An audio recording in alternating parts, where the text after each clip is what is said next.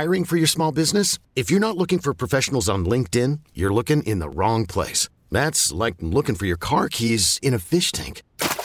LinkedIn helps you hire professionals you can't find anywhere else, even those who aren't actively searching for a new job but might be open to the perfect role. In a given month, over 70% of LinkedIn users don't even visit other leading job sites. So start looking in the right place. With LinkedIn, you can hire professionals like a professional. Post your free job on linkedin.com/recommend today. Presented by T-Mobile, the official wireless partner of Odyssey Sports. With an awesome network and great savings, there's never been a better time to join T-Mobile. Visit your neighborhood store to make the switch today. Was it then satisfying to leave at your peak?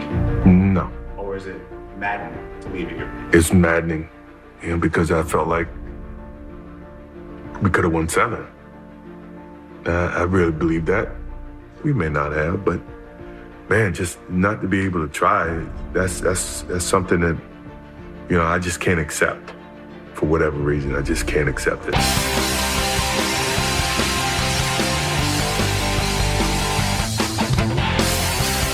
Out of the docu-series from ESPN, The Last Dance, I could have gone on for 10 more episodes.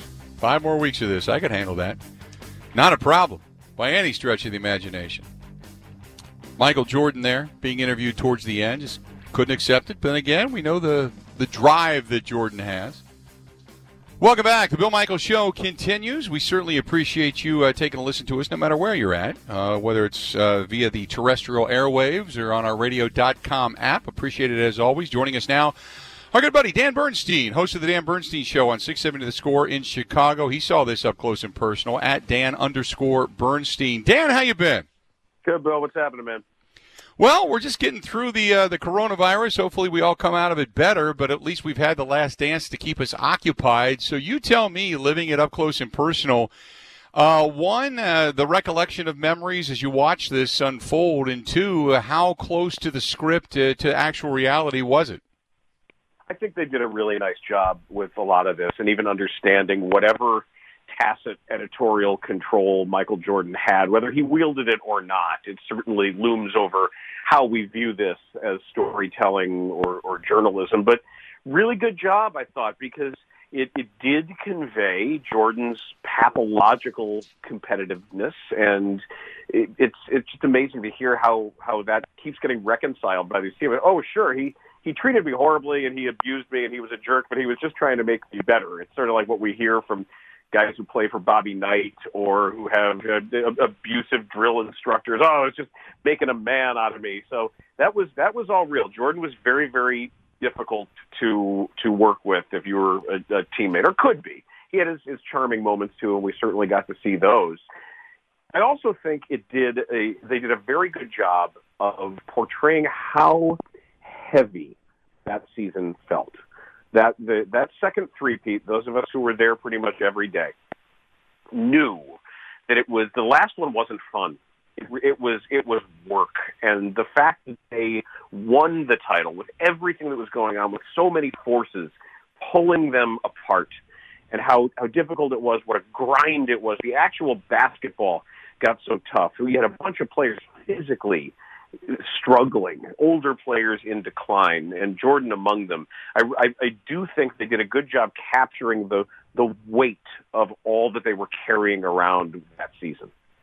Was there anything that, now I talked a little bit about what was left out, what I would love to have seen. I would have loved to have seen the punches flying in practice with Steve Kerr and Wennington and that side of it. I thought maybe they might delve into that a little bit more. I would have loved to have seen an expansion of the story when Michael Jordan's father passed and dealing more and more with the innuendos and what the weight might have been on his shoulders at the time. And those are some of the things that I would love to have seen more of. Was there something, knowing the behind the scenes that that you wanted to see more of that maybe they didn't go deep enough into? Oh, there's so many directions, because with a finite amount of time, it's impossible to do the whole thing justice. I was a little disappointed that Luke Longley wasn't involved, because he was one of my favorite guys on that team to talk to. Just an upbeat and interesting guy. We got a lot of Steve Kerr, and Steve was phenomenal, and the way they told that story last night was, I think, some of the best filmmaking of the entire documentary. How they wove that in and how they used video. That was really just from a pure documentarian perspective. I thought that was really some of the best work that they did. But I was disappointed that there wasn't more of Luke Longley, and maybe understanding Tony Kukoc a little bit and understanding how he fit in and how he was whipsawed by these cross currents of relationship to Jerry Krause and where his career was at the time. He was one of the few guys actually on the rise at that point. He was one of the few guys getting better at basketball at that point along the way and really learning the NBA game. And he was caught up in some things that were just much bigger than he could ever understand. And I think it took him time to deal with it. But I would have liked to have seen more actual video of Mike on the golf course. And there's some of that. They show him in the cart, and they show him taking a swing.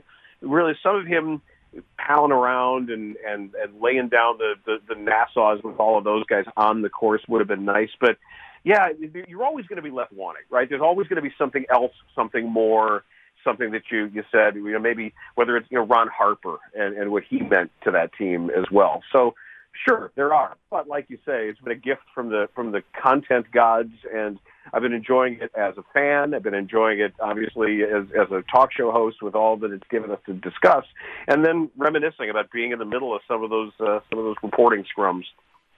So, by the way, we're talking with Dan Bernstein, host of the Dan Bernstein Show on 670 The Score out of Chicago. One of the things I watched Twitter blow up last night when he talked about the food poisoning, the rumor had always been there. I think it was the trainer that had said, no, Michael had food poisoning, it wasn't the flu. And that rumor, that myth, if you will, was finally confirmed last night. Was there anything else out of this docuseries that confirmed some of the thought process that maybe you weren't really sure as to what had happened? We were pretty on most of this stuff, even down to that where Terry Boers had told the story on our airwaves too of the All-Star Game freeze out, the Isaiah Thomas stuff about just how far back some of the bad blood went. And I know they didn't say it specifically, but Terry had that story because he was on an elevator with some of Magic Johnson's people who they were talking about what they were going to do, and was standing there overhearing some of this stuff. So, I mean, I had just known it off the record from him about how all that went down and what caused some of this enmity between Jordan and Isaiah Thomas. But yeah, the bad pizza, that was in the bloodstream fairly soon that there was talk of that. And it's really still incredible because of how they told the story. And Tim Grover saying, if 5 guys showed up, we thought it was sketchy. Well, first of all, he ate the damn thing anyway, so that's on him. Right. And he must have been really hungry. And second of all, what are they getting close to alleging might have happened? Like how would someone poison a pizza on purpose in a way that they know would just make somebody sick? I mean, that was all kind of shady, and they left a lot hanging as to what they think was afoot there. And I couldn't tell from the way it was edited what they might have been halfway toward alleging. I completely agree. I'd said it in the segment prior to having you on. I said they walked right up to the line and did everything but accuse them of actually poisoning the pizza in some way, shape, or form. But, again, it was 5 guys trying to look in to see if it was Michael Jordan and kind of giggling, and the next thing you know, Michael ends up curled up at a ball, throwing up and having everything else go wrong with him, and I found that compelling as well. So once it ended, I had said last night my feelings on this, I somewhat was melancholy. I don't know why. Maybe it was because they didn't have a chance to do it again. And I also was left wanting more. I want more behind the scenes. But I agree with you. I thought it was extremely well done. You go into it knowing that Michael Jordan has his fingers in it because of the portrayal of which he chooses. Was there anybody you thought that was done a disservice in this docuseries?